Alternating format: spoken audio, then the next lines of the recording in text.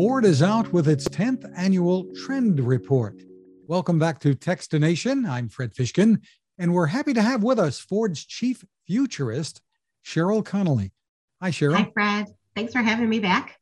Anybody who's called a futurist is terrific in my book. So tell us about this report and what you are taking a look at.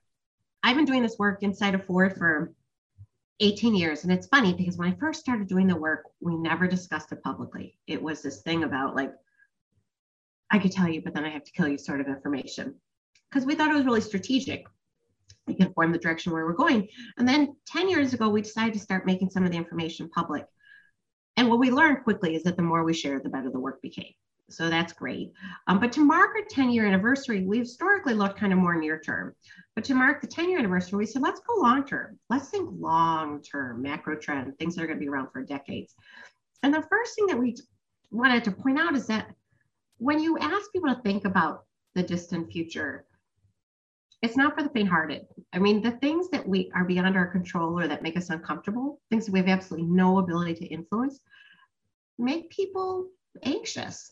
And the question is why? Like, I don't believe that you can predict the future. Just despite my exotic title, I know you cannot predict the future, but you can prepare for it. And that's what we're hoping to start a discussion about today, was how do you get people to prepare for it? And we thought if we put together some provocative statements, some data that actually cause people to think, what if this were to happen? How would I react? Would I be happy? Would I be sad? Would it be good for my community? Would it be bad for my family? And just to start thinking through that, because while I don't think you can predict the future, I do believe we have the ability, even on the individual level, to drive or create a future that's most beneficial to us. Well, some of the things that you looked at, some of the points, one, the future of our planet, which, as you mentioned, I think can be scary to think about. But people are worried about some different things, really, although there are one or two that are certainly at the top. Yeah, there are so many things there are many things for which to be worried about. And, generally speaking, we ask people, do you think you're ready for the future? And 3 out of 10 people said no, they're not mentally prepared for it. But when we started asking specific questions as it related to sustainability, the environment, the sustainability or health of the planet in general, 81% of the people we spoke to in 15 different countries said that climate change makes them worry for their children's future. And more, I think, interesting than that is that 40% of the adults that we spoke to in Canada said that climate change was one of the reasons they didn't want to have children. 30% of those who said they want to have children did so because came from France or India. Mexico and Germany were slightly lower. But to imagine that we have a generation of people that are like, I don't know if I should procreate. I don't know if it's good for the planet. And that, I thought, was a really kind of sobering moment. Absolutely. And there's another issue that probably wouldn't have come to the fore a few years ago, at least this high up, and that's viruses, right? No, I think people really, COVID has been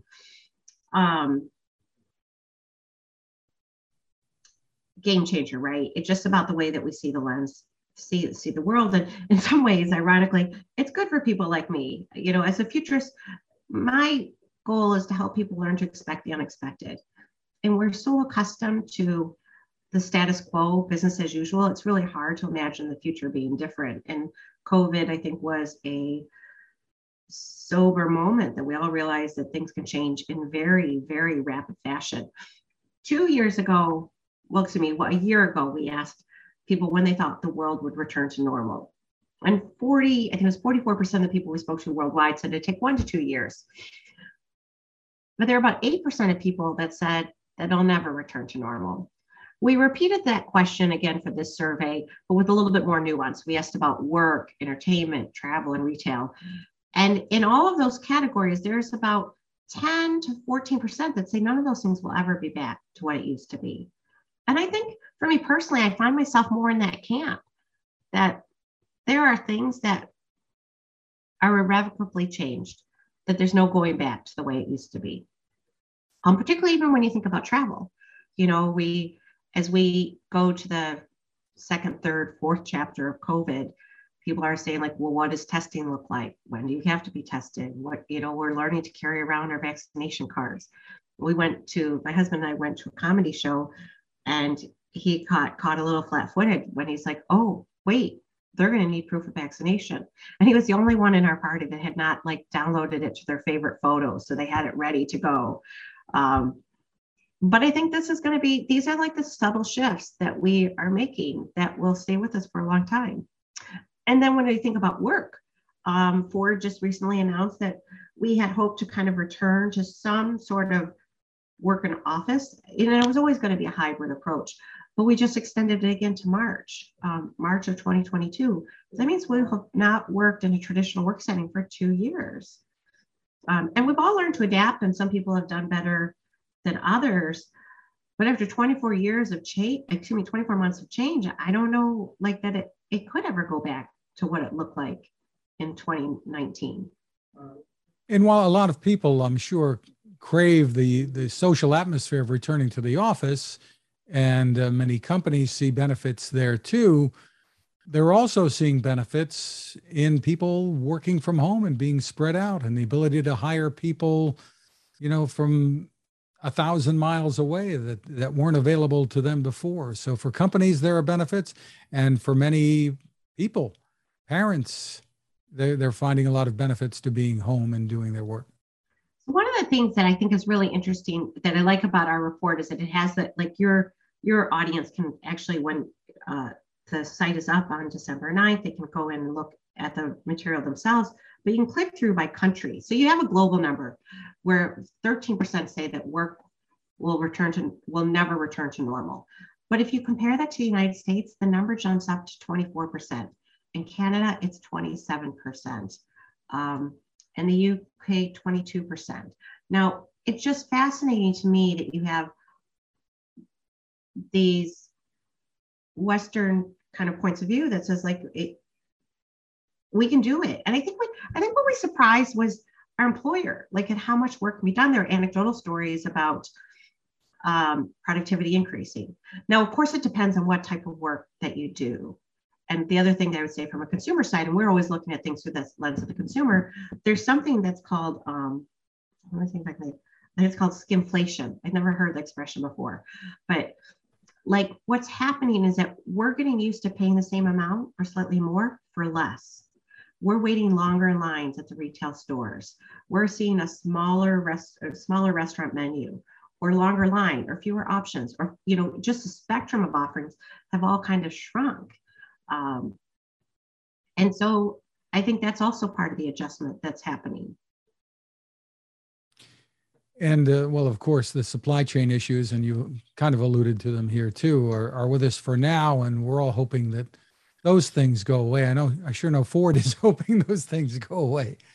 Let's talk about mobility and transportation, because you took a look at the future of mobility there too, and attitudes there. And obviously Ford and others, all of your counterparts really seem to be jumping into a brand new era for mobility. So let's talk long term and then work our way back closer to near term. Okay.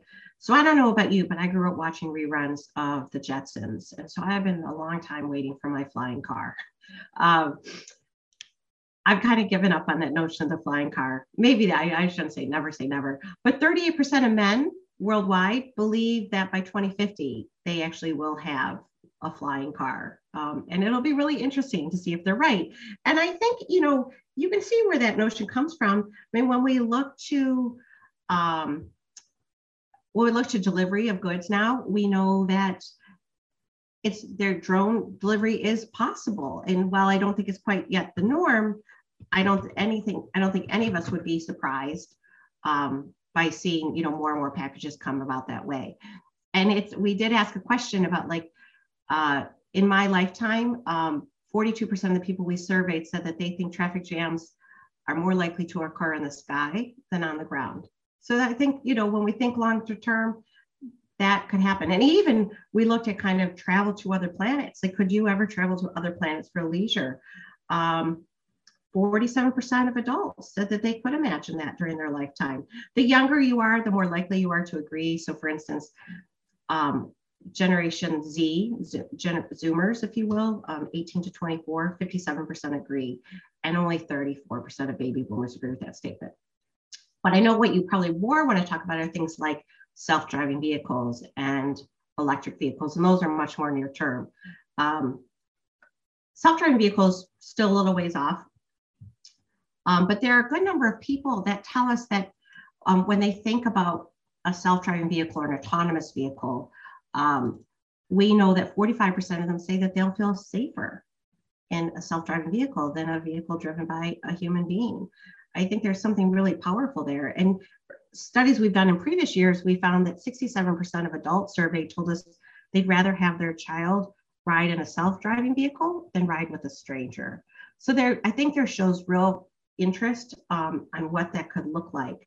And even about vehicles that we own, when you think about autonomous vehicles, it throws into the conversation, who owns those vehicles? If self-driving vehicles, do they go to the owner operator, or do they go to the passenger?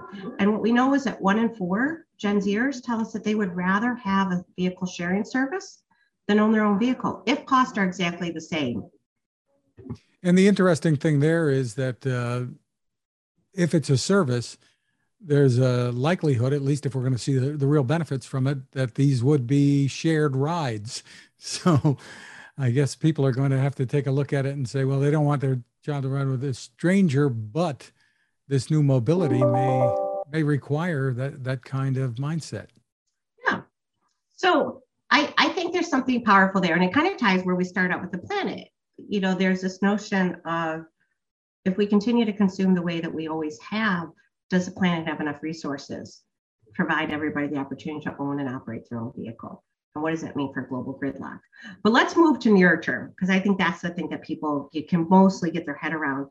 And that's the electric vehicle revolution that I think is afoot right now. And I think it's exciting. And it seemed to happen so fast. I mean, it was,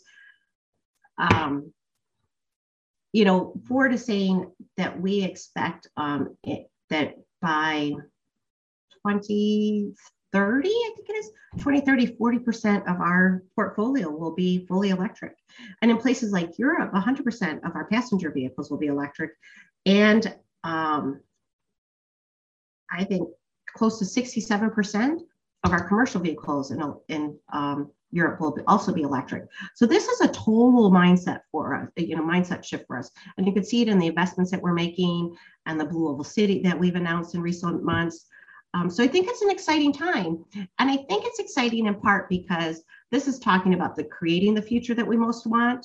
Like when we look at consumer data, 70% of consumers say that they are actively changing their behavior to fight climate change.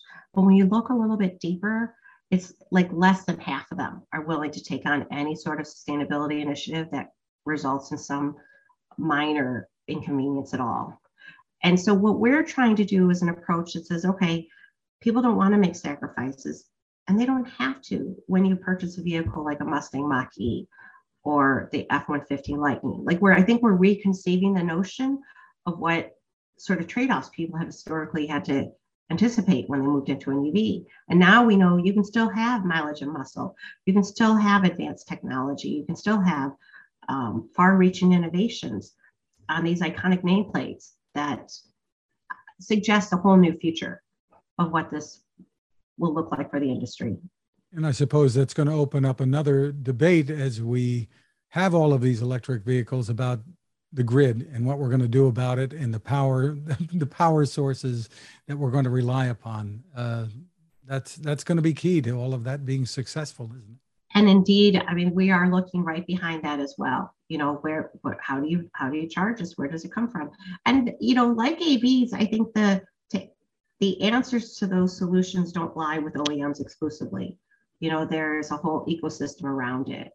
That what do policies want to do? How will policymakers want to do? What will it mean for cities and how they develop urban landscapes? What does it mean for commercial opportunities, commercial enterprise? How will they monetize that? So there's a whole lot of things that we're still trying to figure our way through. But I think it's exciting, and I think it is a turnkey moment for us. really interesting and exciting. And where is it that people can go to get more information on this report? So they could go to fordtrends.com. Fordtrends.com is the website. Sheryl Connelly, thank you so much for spending time with us.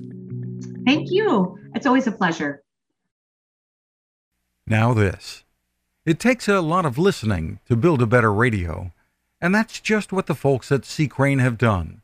Bob Crane and his crew, nestled among the rivers and tallest trees in the world in Fortuna, California, have made a habit of listening to their customers.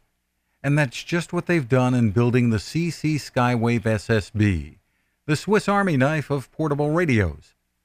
For everyday listening to AM or FM in the yard or patio or on the nightstand, without having to drain a mobile phone battery, it's a great companion. But it is also a companion equipped for NOAA weather information and alerts that can be life-saving. You can listen to FEMA and Coast Guard transmissions too. Beyond all of that, you can tune into shortwave signals from around the world. It's compact, easy to take with you, and built to last.